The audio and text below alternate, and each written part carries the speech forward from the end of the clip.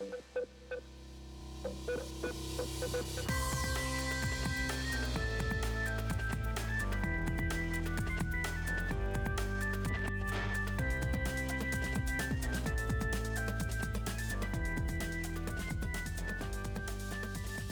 back to Burn the Haystack with Josh and Jesse. I'm Jesse. And I'm Josh. And this is a show all about saving the best and burning the rest. And today we are recording again from a new location in a boardroom this time. It's always changing. Always changing. Just got to keep mixing it up. But we are very happy we are not alone today. We have a very special guest. Super excited to welcome Dr.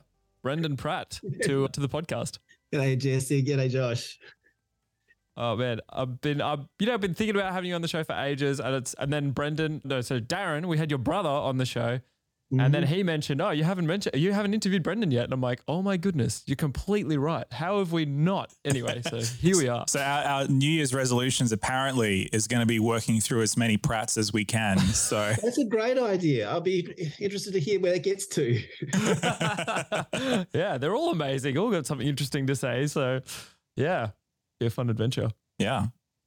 So Brendan, would you be able to just quickly introduce yourself for those in the show who haven't come across you before? I'm assuming that's going to be a very small subset of people, but for them nonetheless, who the heck are you, man? Who the heck am I? As you've just gathered, I've got brothers who are pastors. So I've got three of my brothers are pastors. One's not pastor. He claims he's the only one left in the family. I've got a sister who's a school teacher out at Mountain View. So I grew up in Mildura. I'm married to Amanda Buse. She didn't change her name when we got married. That's okay. And so she's an author. You've probably seen her name on things that around the place that she writes. I've got three boys, two of them are in uni now, both studying science. One of them's at high school. My big interest is reptiles. Love reptiles. Any chance I get, I'm playing with my reptiles. Yeah, that's probably what you need to know about me. Yeah, awesome. And, while we're at it, quick shout out, Brendan's wife, Amanda Buse, the books she writes, The Hunter Chronicles, outstanding. The teenagers at school, church, they love them. So, this isn't not sponsored or anything, but just if you have teenagers, hey, get on the Hunter Chronicles. It's so good. Our kids love them. So anyway, I'm biased. I think they're good. Yeah, she's doing a great job. And I mean, she's written other stuff too. But anyway, I just wanted to make a note of that because I had teenagers literally just talking to me about it yesterday. Wow. So there you go. Yeah. Very exciting times. I guess in your spare time when you're not busy doing stuff with reptiles and all that sort of other things, you do work for the church and you work in a very interesting position. So, yeah, it's pastor to pastors. It's called ministerial secretary for AUC, but it's pastor to pastors for Australia. Pastors development and how pastors are going and what resources or what challenges pastors are facing. We can address that. That's what I do for a job. And for extra fun, I did that PhD on consumerism, which is what we're chatting about today. Yeah. Yeah. Look, consumerism is a super interesting topic. I'm excited to dive into it. But look, just before, I think there'd probably be some people who are interested in what does it look like to be a pastor to pastors? Just a quick snippet, how long have you been doing it and what's some of the interesting things you're seeing right now? Yeah, so doing this job for 9 years now, what we're seeing now, I think the pastoral role is way more complex than it was 10 years ago and certainly 15, 20 years ago. They're just the various issues that pastors are working through, the various challenges that pastors are up against. And this is why I say to anyone, pray for your pastor because, it's just a way more complex job than it used to be. I get excited about working with pastors because I really do think pastors have the opportunity to lead transformative communities.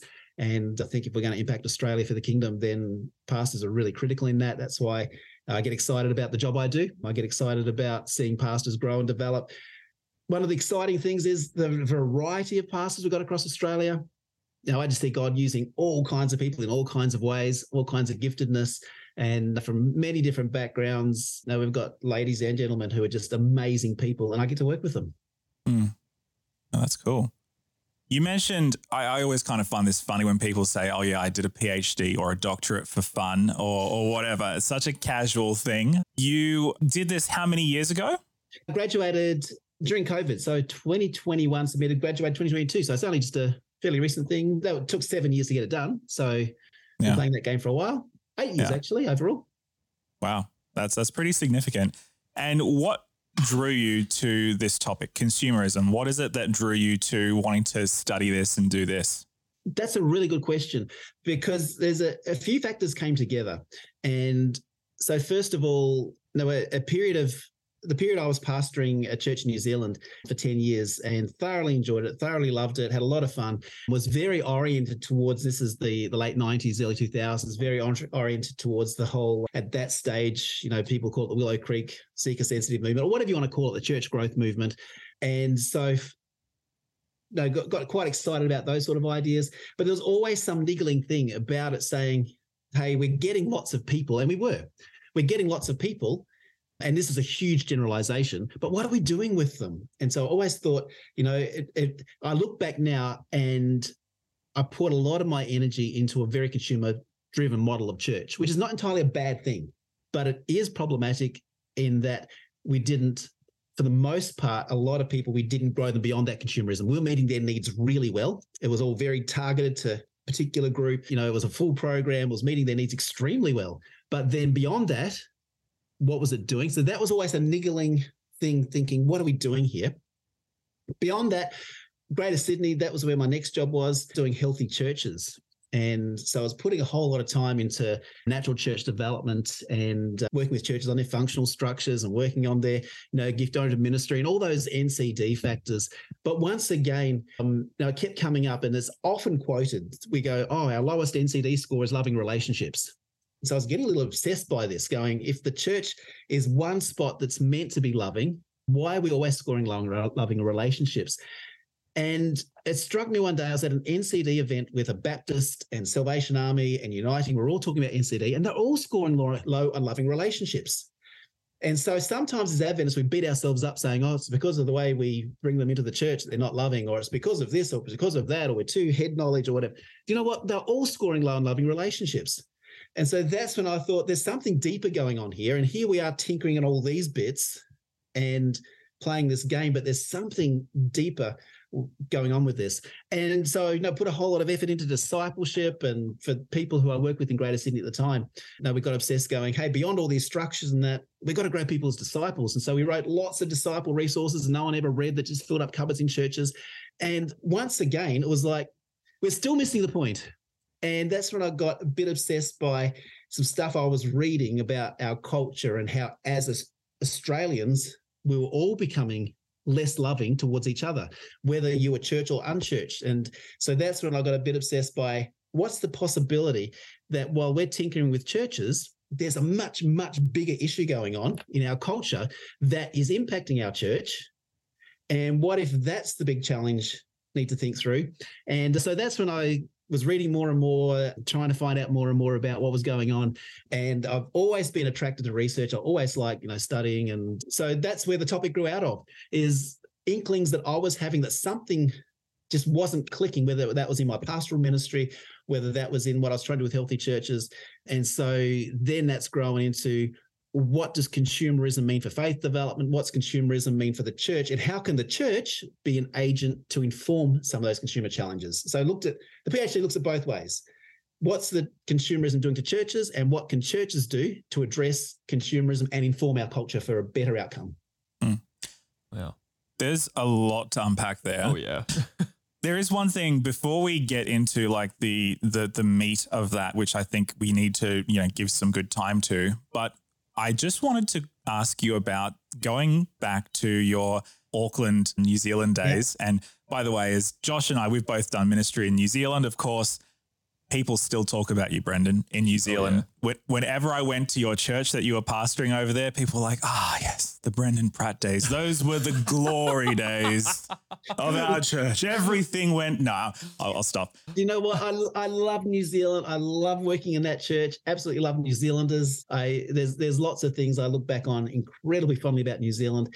At the same time, I think there's some stuff that if I had the time again would do differently, because when you talk about glory days, we did put a lot of people there. People were coming, but did we grow them as I wish we would have?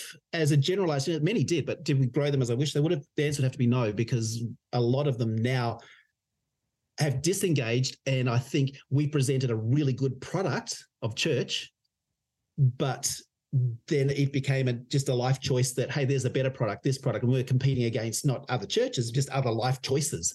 And so people make other life choices. And I think we didn't grow people beyond themselves as much as I wish we could have. That's not to say that it didn't happen, because there's some lovely people and very good stories, and they're all lovely people. But if I look back now and said, what do I wish I'd done differently, would have had a bigger focus on, you engage in church as a consumer, and you have to have a consumer element to church.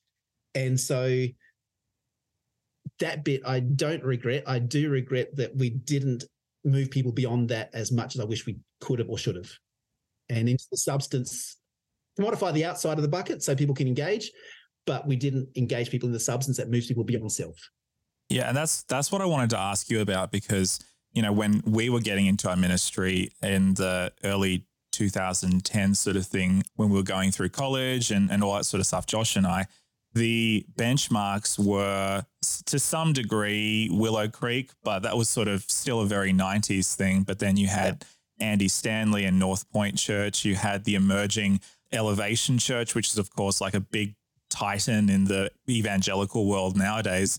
When I was an early, just in my internship, those were the churches that I was wanting to emulate. And I think to a certain degree, when young pastors are getting out into the workforce, when they're getting into ministry, a lot of them are looking at the big players to either copy or to aspire to. And they may not use the seeker-sensitive formula anymore or look to Willow Creek, but those are definitely the sort of the giants upon which the modern day elevations and, what have yous are built upon.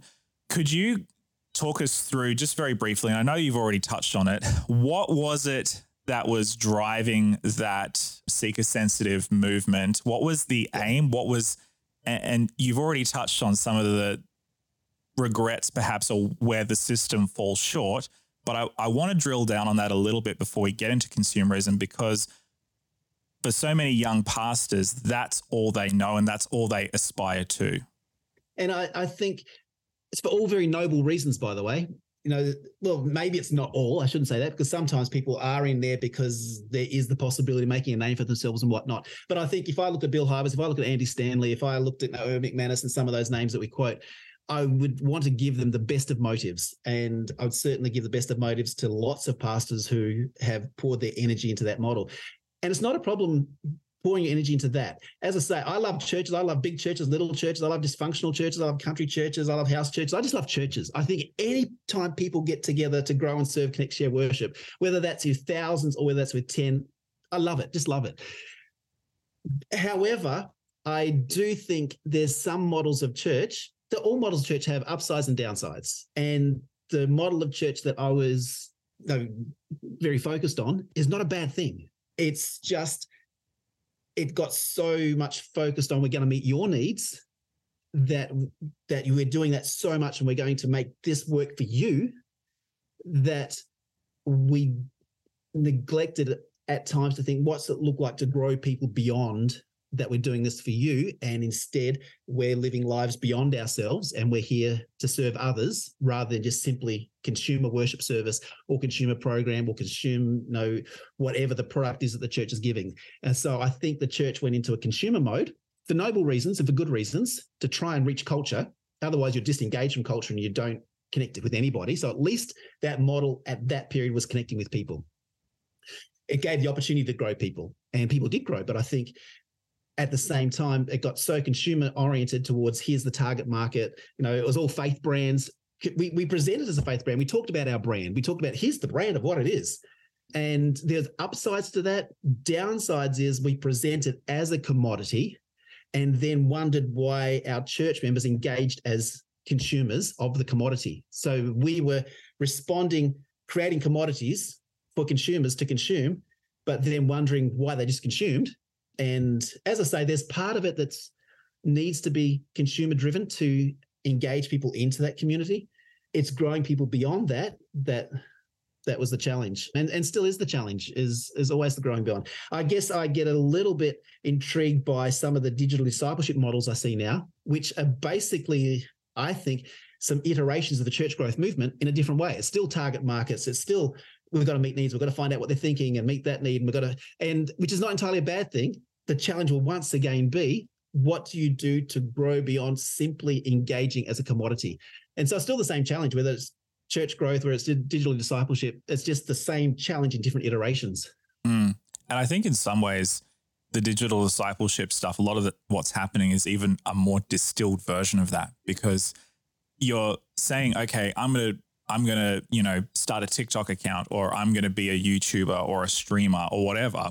And it's very much, I'm the personality, I'm the person. And you, a lot of the time, can disguise it as like I literally, Brendan, Josh, I was literally editing a TikTok video before we got on the call today that I'm going to post on the Signs of the Times TikTok account. Jesse Herford, TikToker, everyone. And it's not a bad thing. It's just, it's not the end point. And sometimes you can start thinking that the end point is the engagement with your TikTok or the number of people sitting in your congregation. You can think that's the end point, and you walk home going, hey, good, we ticked that box, realizing that's just the outside of the bucket. What's in the bucket really matters. And often we don't get to do what's in the bucket because we're so busy on the outside of the bucket. And I guess, as I look at digital discipleship stuff, and not criticizing them, because once again, it's just another iteration of the challenge, is that a lot of the stuff I read about, do this, do that, do this, do that, is exactly the same as what I was reading for Church Growth Movement.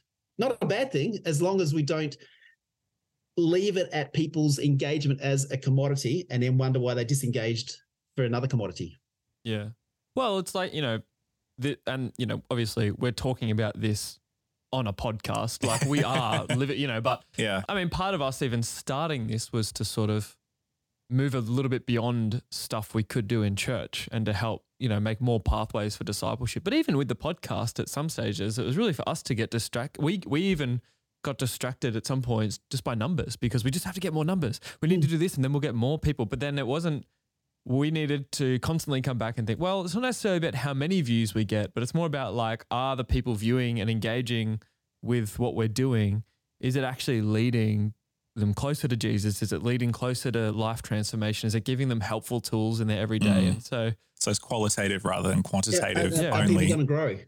Yeah. Which is, it's challenging. And I like to think people have grown as a result of what we've been doing here, and we've grown as a result of doing it, which has been great for us, purely selfish, but this is great. So let's dive in then. I mean, we've started, let's just go for it. So part one of your thesis was how consumerism is affecting the church. Well, actually, part one of the thesis was establishing what consumerism actually is. Oh, that's good. Let's do that. And so the part one was just talking about, hey, here's what consumerism is, here's what it isn't, this is what advanced consumerism looks like. And because for some people, they look at consumerism and it's just, it's a bad thing. It's, it's the product of advanced capitalism and class-based systems and down with the Western system, and consumerism needs to go. Yep. There's that, which intriguingly, consumerism can commodify for its own ends. That's the beauty of consumerism. It doesn't have any underlying meta-narrative apart from choice. And so it'll take anti-consumerism and turn it into a consumable lens. And so pretty soon the down with capitalism, is signed up by Sony, and they've got logos and CDs and products and T-shirts, and pretty soon anti-consumerism can be commodified. That's the beauty of consumerism, because it'll take anti-consumerism, it'll take Christianity, it'll take Buddhism, which is very much about giving away. And there's a whole movement of Buddhists saying, hey, the Western culture has taken us and commodified us. It'll take any system for its commodifiable ends, which is quite intriguing. So consumerism also breeds incredible innovation.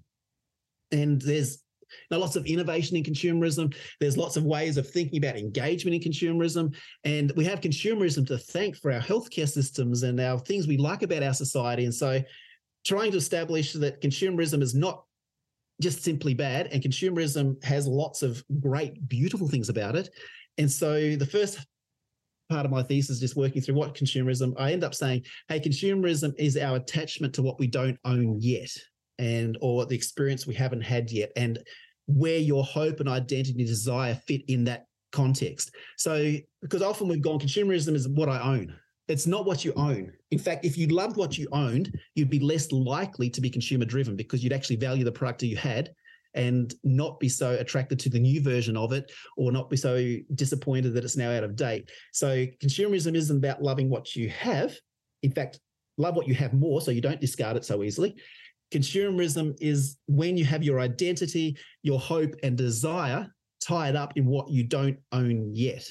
And so I spent the first part working through what that is. Obviously, because hope and desire play in that game, that's also the spot where as Christians, as pastors, we're playing with the same stuff. We're playing with the same material of hope and desire. And so advertising takes the very same thing that you and I are trying to work with, hope and desire, and commodifies it. And that's the big challenge with our church members and us, because at any given moment, your church members at this very second are getting messages everywhere from the back of the bus, from the telephone, from their screens, telling them that they're not enough, they don't have enough, that something's not right with them. And we tell them the same thing, something's not right with you. But then the answer is given that this product is going to solve the problem. And so they're getting that message all the time. You and I are getting that message all the time. And so therefore, we're so easily able to take on that message that the better version of me is in this. And so hope and desire get squashed into commodity. And you and I are then trying to have them put their hope and desire somewhere else. So that's the challenge. Now, keep in mind that consumerism isn't a new idea. It's just the current iteration of selfishness. Consumerism is a way of a society institutionalized selfishness. And selfishness has always been the problem. And Paul, back in Romans 12, where he says, we get dragged down to this society's level of maturity, that we get conformed to the pattern of this world. It's always been the challenge. So it's not as if consumerism is a new challenge. Being conformed to the pattern of this world has always been the challenge. And at the moment, it's expressed in consumer grids and consumer constructs, which is where I get excited about. Yeah, wow. That's just opened all that up. Yeah. I mean, even just in that, I just reiterating that definition, it's our attachment to what we don't own yet. So how much of your identity, your hope and desire is tied up in what you don't own yet? So you can get people who might have a lot of possessions, keeping in mind on a worldwide scale, all of us in Australia are ridiculously wealthy, even the ones who, we say are below the poverty line, on a worldwide scale, ridiculously wealthy. Keeping in mind that you can get people who have a lot of stuff and score low on consumerism because their attachment is not in what they don't own yet. Or you can get people who don't have much but score high on consumerism because, once again, they think the better version of themselves is if I can get that stuff. And so it's not so much about what I own as what I don't own yet and how much of my identity and attachment is tied up in that. Mm. What's the relationship between consumerism and the other forms in which we create our identity? Because it feels like you could extrapolate that out as potential, whether it's academic potential or it's, fitness potential or achieving a certain position at the company or having a certain amount of kids. Are those sorts of desires, those hope streams for the future, do they fit under the consumerism umbrella, or are they different? They can do. They don't necessarily have to, but they can do. This is why consumerism is just the pool we're swimming in, because it can take any of those aspects and commodify. It can take anything. It can create dysfunctions that we never knew existed and tell us that we need this to fix that. It can commodify, family values. It can commodify community, and you end up with these pseudo communities. It commodifies health and fitness, and you mentioned health and fitness. That's probably the most commodified area of our culture at the moment, is that we've commodified health. Why? This is going down a rabbit hole, but why? Because consumerism is about death avoidance. In consumerism, you don't want to face death, because when you're death, you get consumed, you don't consume. This is why in consumer culture, we put the emphasis on young people. Some cultures value old people because they know the story. Consumer culture values young people and values youth, and that's why we give you products and operations to try and keep people young. And that's why you've got the 40 is the new 30, and 50 is the new 30, and 60 is the new 30, and Madonna's trying to teach us that 70 is the new 30. And so, because we want to stay young, health gives us that ability to supposedly avoid death. Now, you can be doing your health and fitness for all kinds of reasons. And as Adventists, we think health and fitness because our body's a temple of God, we're going to glorify God. Or you could be doing it for very consumable reasons in that, hey, I want to be this brand. And you do create your own brand. And consumerism teaches how to create our own brand or brands multiple. Because as I say, consumerism's only value is choice. It doesn't want to get fixed. It doesn't want to get fixed to one identity. It doesn't want to get fixed to one product. It wants endless choice. And we hate fixity in consumerism. That's why church members don't want to be fixed onto a roster because they want to keep all the options open. We live in a culture that doesn't even want to fix, gender or what. It just wants to keep the choices endlessly and open. And that's consumerism's big narrative, even though it destroys choice in the process. But that's a whole nother track. Mm. And I suppose very cynically as well, the longer we live, the more we have the opportunity to consume product for brand, and the longer we're on the hook. Yeah. And consumerism teaches us the ability to be different people at different stages and at different points, even in the same day. Once upon a time, we lived in agrarian cultures where you were known who you were and your family was known, the story was known. Consumerism has taught us how to separate a product from its story. We don't want to know the story about Nike shoes. We really don't want to know that. That's often a sad story. So we can separate the product from the story, but then we do that with people and ourselves. We separate. We don't have this big overriding story we're creating. We're creating mini brands in the mini moments, which has implications for when you're preaching, because you can be preaching. It can be treated as a commodity. It can be treated as an experience. You might get a person who's moved to tears because they've treated it as the experience, but then they've walked out of there and by that night, they're doing something totally different to what they heard that morning, because it doesn't have to connect. It doesn't have to make sense. You're in that moment, you're consuming in that moment, and you have a category for how you consume that product. And then you have a category for how you consume another product, even if they're not internally consistent, because that's not an issue in consumerism. Wow, man. Yeah, this is making a lot more sense. So, I mean, okay, yeah, so would you say this is how it's affecting churches in this way? Or, I mean, I'm sure there's lots of ways.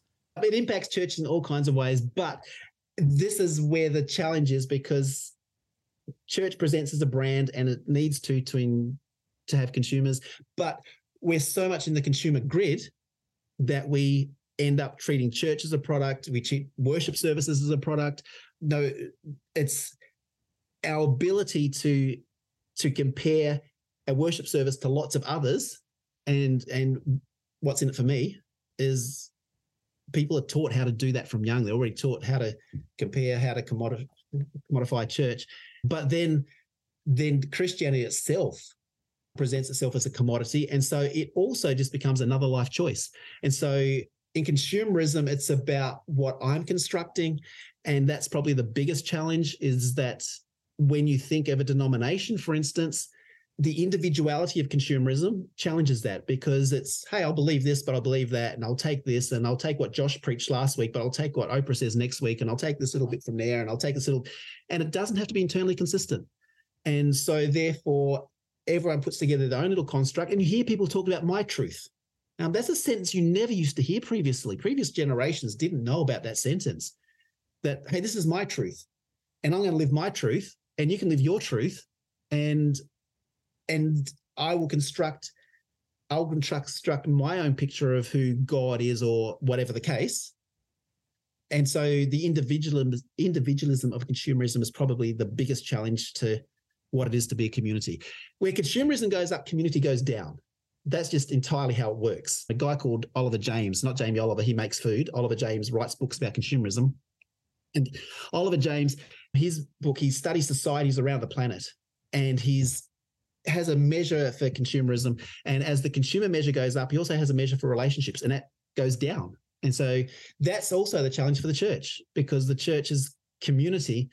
Consumerism is pseudo-community or anti-community. The opposite to consumerism is not anti-consumerism. The opposite of consumerism is community, because it's relationship with God, relationship with people.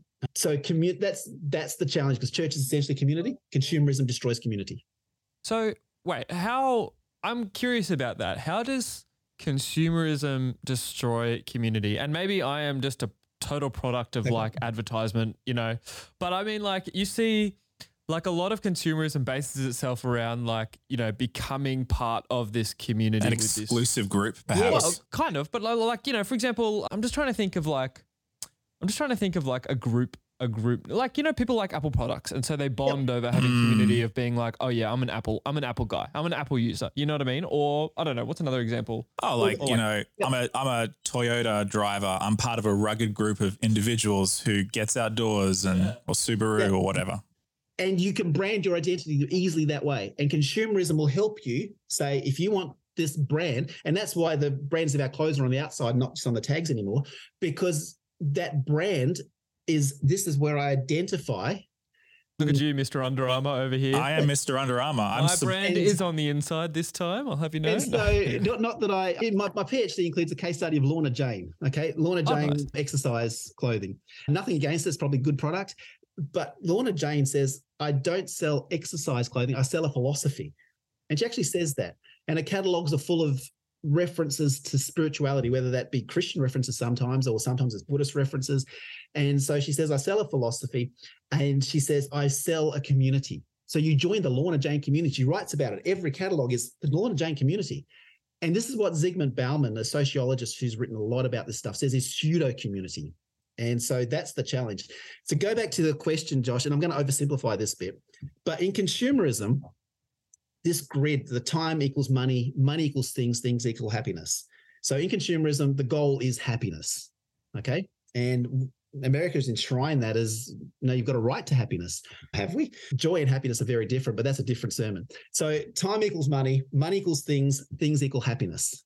That's what we've been taught. If I had these things, then I'd be happy. If you won lotto, you know, you'd be happy. Even though there's a lot of studies that show that people who win lotto have a spike in happiness and then are more unhappy. But anyway, so if that grid, whatever takes my time takes my money, which takes my things, which takes my happiness. So when I ask you for your time, and we don't articulate it this, and I'm oversimplifying, and it's an overgeneralization that oversimplifies to, but the grid we're working by, and Tim Kasser, a psychologist, says we all work by this grid to a certain extent.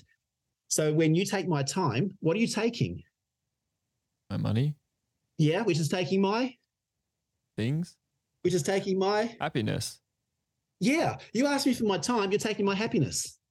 So therefore, anything that takes my time takes my happiness. We don't often think it through it this way. So when the nominating committee rings me up and asks me to serve at church, what are they taking? You're trying to steal my happiness Whoa, away, man. Steal my happiness. Yeah. When my neighbor wants me to help and do something neighborly, what are they taking? My happiness. When anyone asks me to commit to anything, they're asking for my happiness.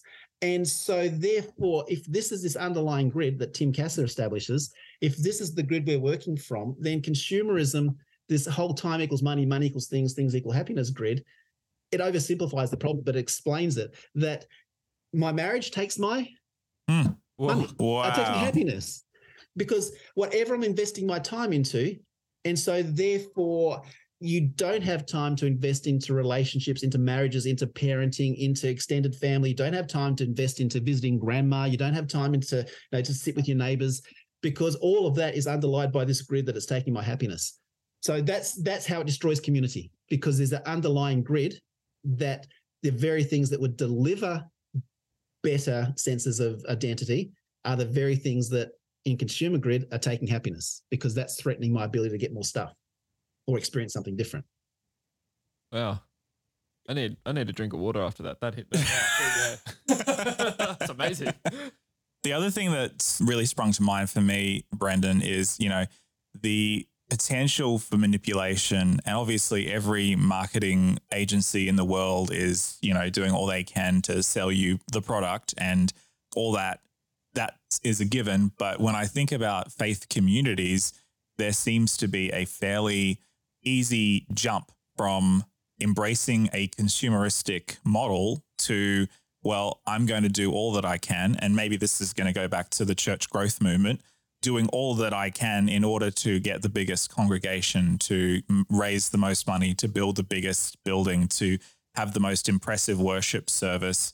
Are there certain things that you now look at through the lens of, that's a bit manipulative, or that's a consumeristic sort of model driving this behavior sort of thing? I don't want you to name any names, but you see it everywhere. But to be fair, I see it in my own self. And no, as Apostle Paul says, dilating the self. So I see it creeping. Its fingers are everywhere, and including in my heart all the time, that I find myself being attached to, if I had this thing, if I had that thing, I just need that one.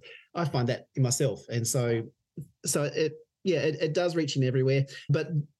And as I keep coming back to, consumerism also breeds excellent things and innovation as well. So I don't want to just be the person that's Mr. Anti-Consumer. Don't want to overcomplicate stuff. But my thesis ends up establishing this reflexive participant consumer, where there's reflexive aspects of being part of our culture that we don't get a lot of choice over, that it's just our reflex. And we reflexively respond in consumer ways, because that's just how we're taught. Our culture is that. That's fine. The participating part is how much we get a choice into how we then let that shape our identity. And that's where the real challenge is. How much do I let that shape my hope and my desire? And that's where it needs to have intentional thinking about the imagination that advertising sells me. They want to sell me, and you can find whole journals on the spirituality of advertising and how they want to shift their brand into what they call the human spiritual zone, because you get attached to the transcendent. And if they can make their product have you feel like you're doing a better version of yourself through their product, that's what the aim is. And so therefore, as a church, we're given the same challenge of how do we give people a better imagination of what life is? And so how do we create this imagination beyond the now of consumerism? And we do have that better, and we do present that as a product, but then how do we engage that imagination to then have people look at how they participate in the culture? And they are going to present in consumer ways, and you are going to buy clothes, and you are going to have brands, but have people think through what that means for their identity, their hope and desire. And that's where, well, that's the last section of my thesis, looking at what's it look like for a church to be able to do that, accepting that consumer culture is here. We're not about to destroy that, but at the same time, how do we inform those choices? How do we inform consumer culture? And then there's some wonderful things about Adventism that allow that to happen really well. Now, just coming back to the time equals money. On Sabbath, we say time doesn't equal money. We say, hey, Sabbath, you're not going to generate income. Yeah. On Sabbath, you are going to take a break from advertising and from shopping and from being an employee or an employer. On Sabbath, you're going to take a break from the consumer culture. You are going to take a break from these things to experience what is a better imagination. And the better imagination is that kingdom imagination of relationships and serving and connectedness. And on the Sabbath, we as Adventists, we emphasize this whole idea of creation. In consumerism, where creation is often devalued, even though environmentalism is often getting commodified now. But as Adventists, we do have this space where we say, hey, let's take a break and consider how we impact the planet and what we're doing that either builds up or destroys what God's asked us to care for. So as Adventists, we have a lot of touch points. All through Adventist belief, there's a lot of things that are there that help us grow this imagination. And so that's, I think, the challenge is that the second part of my thesis is about how consumerism impacts church. Third part is what do we do to grow beyond that? Yeah. Can I just ask I'm just curious about how does consumerism, I don't know if you can answer this in a nutshell but how does consumerism devalue, was it creation or nature? Yeah. Because consumerism removes the end product from its story. So once upon a time, if I lived in a little village and there was the person who made chairs, I knew where my chair came from. And my chair had a story because it was made from this family who have been making chairs for generations. And that was the chair maker. And he told his son how to make chairs, and he told his daughter how to make chairs. And so the chair has a story. At the moment, you and I, all our products are removed from their story. And they're removed and given a marketable story, that we're given the story that advertisers want to give us of that product. And so, your Apple computer that you mentioned before, think different. It was their launching pad kind of thing that, hey, if you want to be a bit more innovative, if you want to be a bit more edgy, if you want to be more creative than these Dell users, then you have an Apple and you're a little more creative, a little more edgy, a little smarter, a little more innovative. And the brand has that goes with it. Okay. But you don't know the story of your computer. You don't know the story of the factory in China that's pumping out the bits and pieces for it. So you don't know the story of the product. That way, consumerism, and it's being addressed now through the environmental movement, but that way, consumerism removing us from their product also removed us from the resources that required for that product. And so we were able to trample our natural environment. We did rape and pillage the planet. We did just dig up here and dig up there and destroy here and destroy our creation to get the product that we didn't have to know the start of the story for. And interesting. So as products are removed from their story, it does end up devaluing where that story starts. And with most products, the story does start with creation. There's a whole Sabbath movement. Now, keep in mind, Sabbath can also be commodified, and the whole well-being movement is commodifying the Sabbath to try and say, if you have a Sabbath, you're going to be more productive for the rest of the week, which is a consumer story. So Sabbath can also be commodified. But there's this whole other Sabbath movement saying, hey, the Sabbath, if we gave creation a break from just using it and instead looked after it, then how much better would creation be? And you can read all kinds of reports on how the planet would be healthier, if we gave it a break. And as Adventists, we've already give ourselves a break. And the commandments remind us, give your animals a break. Everyone gets a break. And so we have a way to inform that and care for creation. As I say, creation care is becoming more popular at the moment and commodified at the moment.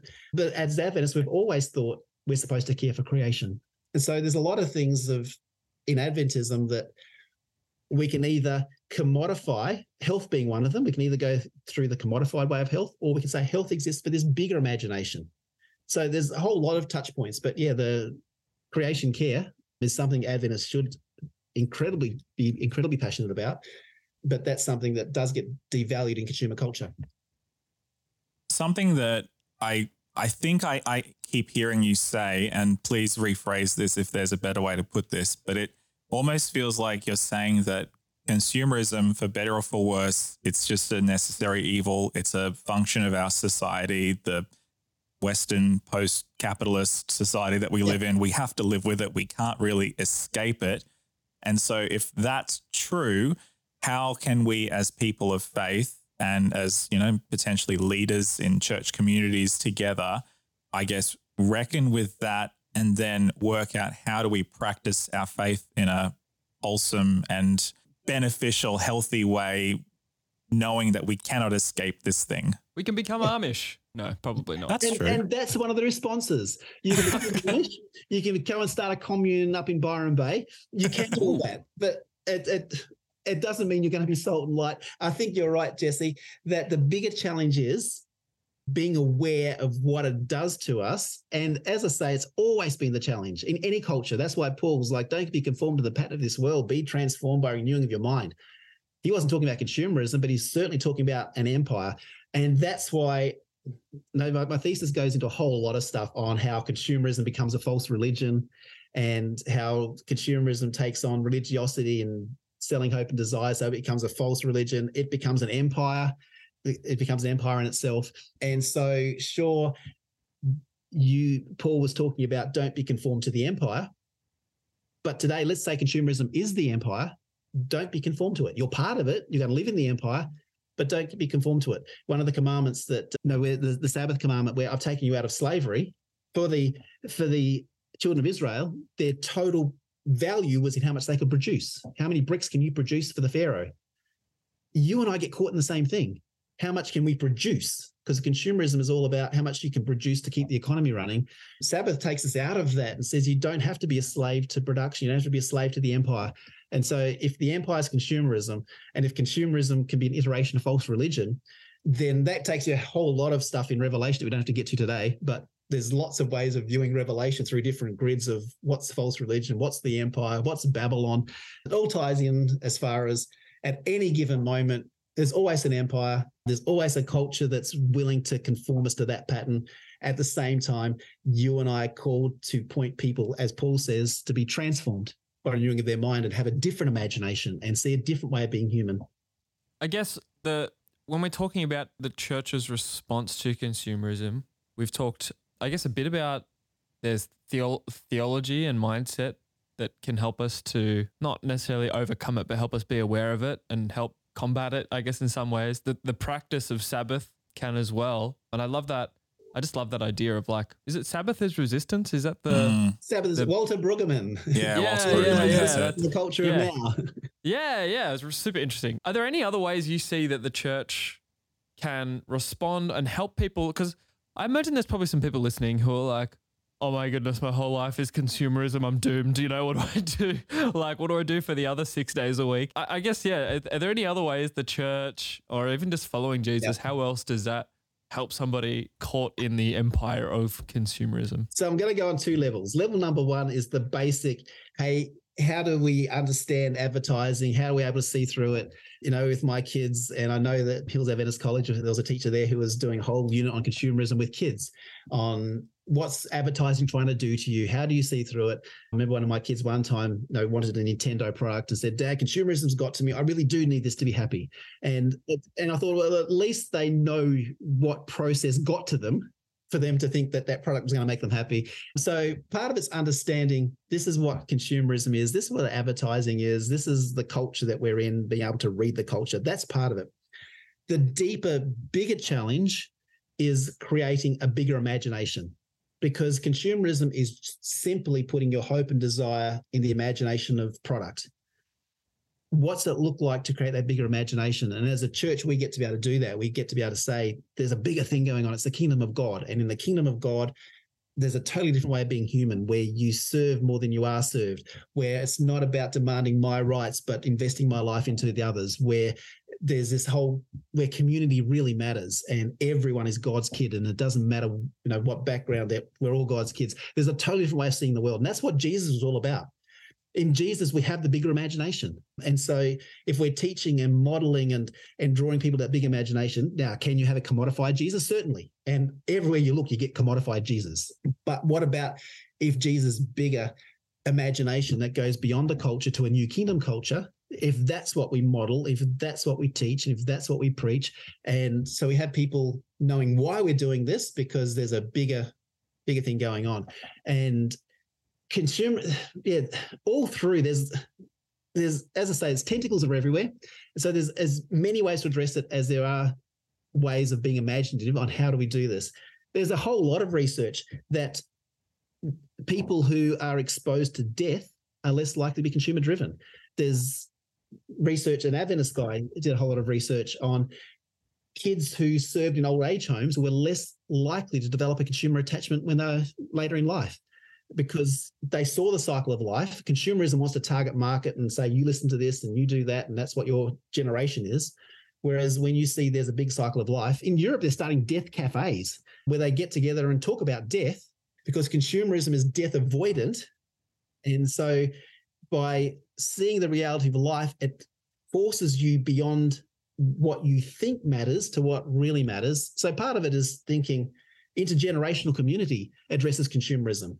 So where you target market that so often falls into consumer grids, intergenerational community means that I don't get all I want, and there's people sitting with me who see the world differently, and together we're going to form a community that isn't about me, that's beyond me. So there's lots of little tentacles and lots of ways to address it. Mark Sayers wrote a really interesting book where he talks about how previous cultures were sex repressed and death was in your face because they had the plague and people were dying everywhere in front of you, and death was here, but you repressed sex. And so if you wanted to be deviant, you expressed yourself through that sort of sexual deviance. He says our culture, consumer culture, has commodified sex. So sex is everywhere, and death is what we try and hide now. And so death is what you try and put away, and old age homes aren't promoted about. He says, no, they're promoted by the man with the white teeth who can still swing a golf club, and we avoid death. And so he says, if you want to express your deviance to society now, you do gothic things and you try and express death themes, and which is really quite intriguing to think, where that's all up to. As a church, we do preach there's a big imagination going on and death's not the end. And I think we just need to keep coming back to, what's this kingdom culture look like? What's this greater imagination? What does hope and desire really look like when they're placed in the transcendent over the message you're going to get 3,000 times a day to put them in product? Yeah, wow. And even, I guess, just the basic of like story of Jesus that death is not the end. Death has no sting in the life of Jesus. And I think maybe part of the consumerism narrative, like saying it's avoiding death because it's a huge fear of death. And that what you're saying is like at that stage you are consumed, like you're not. And so I guess if you come to the realization and see the hope you have in Jesus that death has no sting, even that side of it wouldn't affect you in the same way.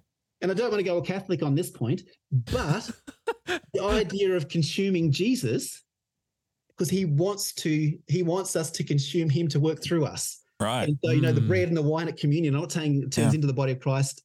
I'm not saying that's what happens. Yeah, but I'm the vine, you are the branches, sort of thing. So when you take on the bread and the wine and you consume Jesus, he says, come to my table, come and have living water from me, come and consume my living water, come and consume my bread. You're still consuming, but you're consuming with totally different ends in mind. Right. Wow. It's like what Jesus says to the woman at the well in John chapter 4, if you drink from me, you will never thirst again. And I guess that's almost anti-consumerism, that you'll never have to drink ever again. But you're gonna consume, but you're gonna consume me. I am the bread, I am the life, I am the water. So you're gonna consume, but consume with what motives and what ends in mind. Yeah, wow. So good.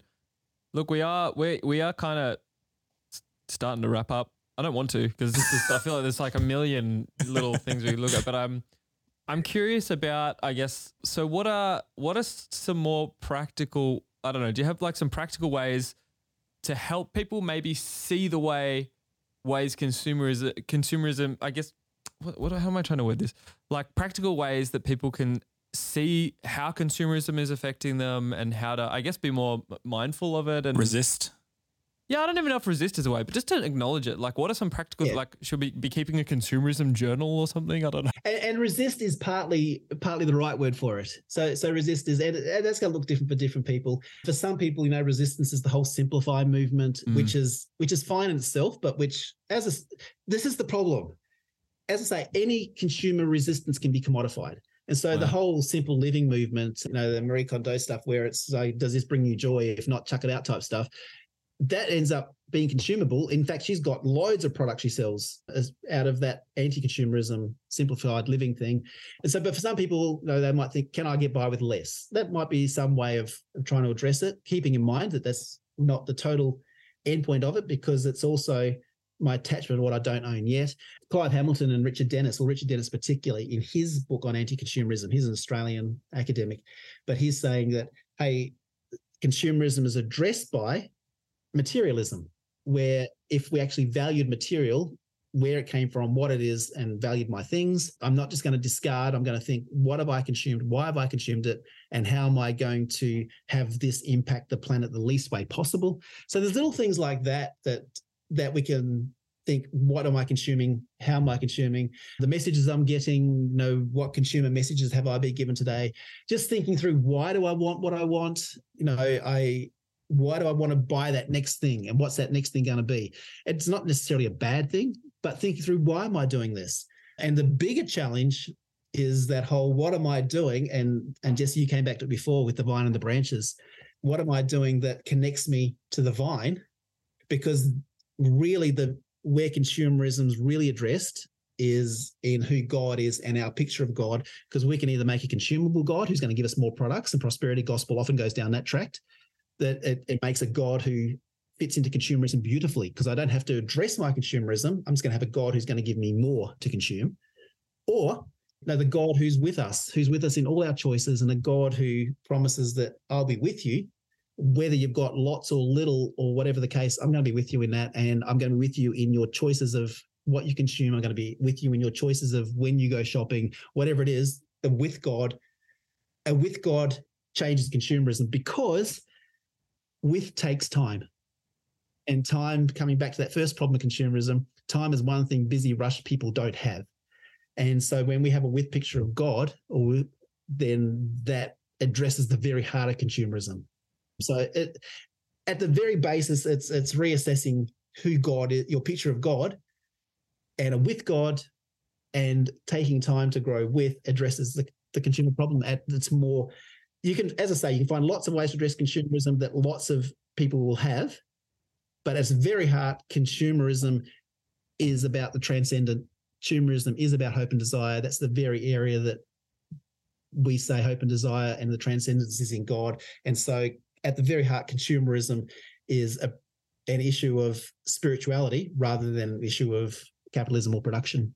Yeah. I've noticed, like, I mean, I've by no means mastered consumerism in my life, but I've, like, in this past year and a bit, past year, I've been working a lot on my personal prayer life, and maybe we'll do an episode on this in the future. But part of it has been like at the end of every day, I'm trying to make this time of like prayer of gratitude each day. And that's just the focus of that prayer. Like at the end of the day, even just on my drive home, thinking through all the things I'm grateful for in my life. And to be honest, I've actually noticed a shift in myself about like, I feel like I want less things because I'm more grateful for the things I already have. What you have. It's at that time just spending God and like spending that time with God every day and just looking back and saying, you know what, I'm grateful this happened. I'm grateful for this. I'm grateful, like even just like things that I've already thanked him for 100 times and just doing it over and over again. And I have found like by no means I mastered it. I see ads for things. I'm like, oh, I would be happy with, but I'm just thinking, I think it has made a difference.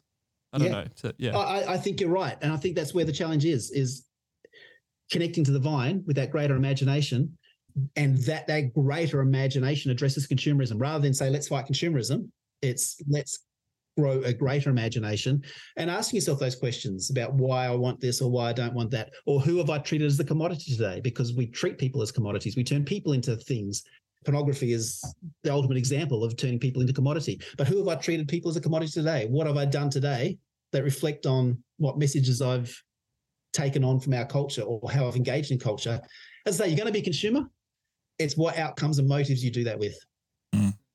Yeah. No, well, look, thank you, Brendan. I've really enjoyed our time together today. I know that it's been immensely helpful for me, and I know that it's going to be immensely helpful for all of our listeners. At the risk of further being a consumer, have you published your PhD thesis? Can people read it, buy it? You can find my PhD for free if you just search on it online. It's at Charles Sturt University. It's available in their library. Yes, I am working on a more consumable version of it. So there will be a consumable version that's a book and some talks and things. But yeah, if you Google Brendan Pratt consumerism, you'll find some talks on consumerism that I've done along the way. But the more consumable version is coming. Fantastic. Awesome. Looking forward to it. Yeah, well, I have to make sure we definitely get it and share it around because it'll be really good. Like this has been so helpful, and I'm sure there's so much more we could talk about. But so thank you so much for it's a pleasure. Making the time. Hey, look, if anybody has anything, I don't know, is there a best way to like contact you if people are interested in learning more as well? Yeah, I guess. For sure. Just my email, brendanpratt@adventist.org.au, and I've got stuff I can send that, if they're saying, hey, I'm a parent, I want to know how to address consumerism with our children, or what have you got that's addresses consumerism for young people or for myself, or, I'm teaching a Sabbath school class. Have you got resources for consumerism? I've got all that kind of stuff sitting on my computer. I can just click reply and off we go. Awesome. Great. Well, hey guys, take advantage of that. Sounds like a really good resource. All right. Awesome. Well, thank you so much for joining us. Thank you, everybody. It's a pleasure. You are awesome. Stay awesome and stop consuming. I don't know. that is Consume Josh. with the right motives. Yes, that is Josh, Jesse, and Brendan out.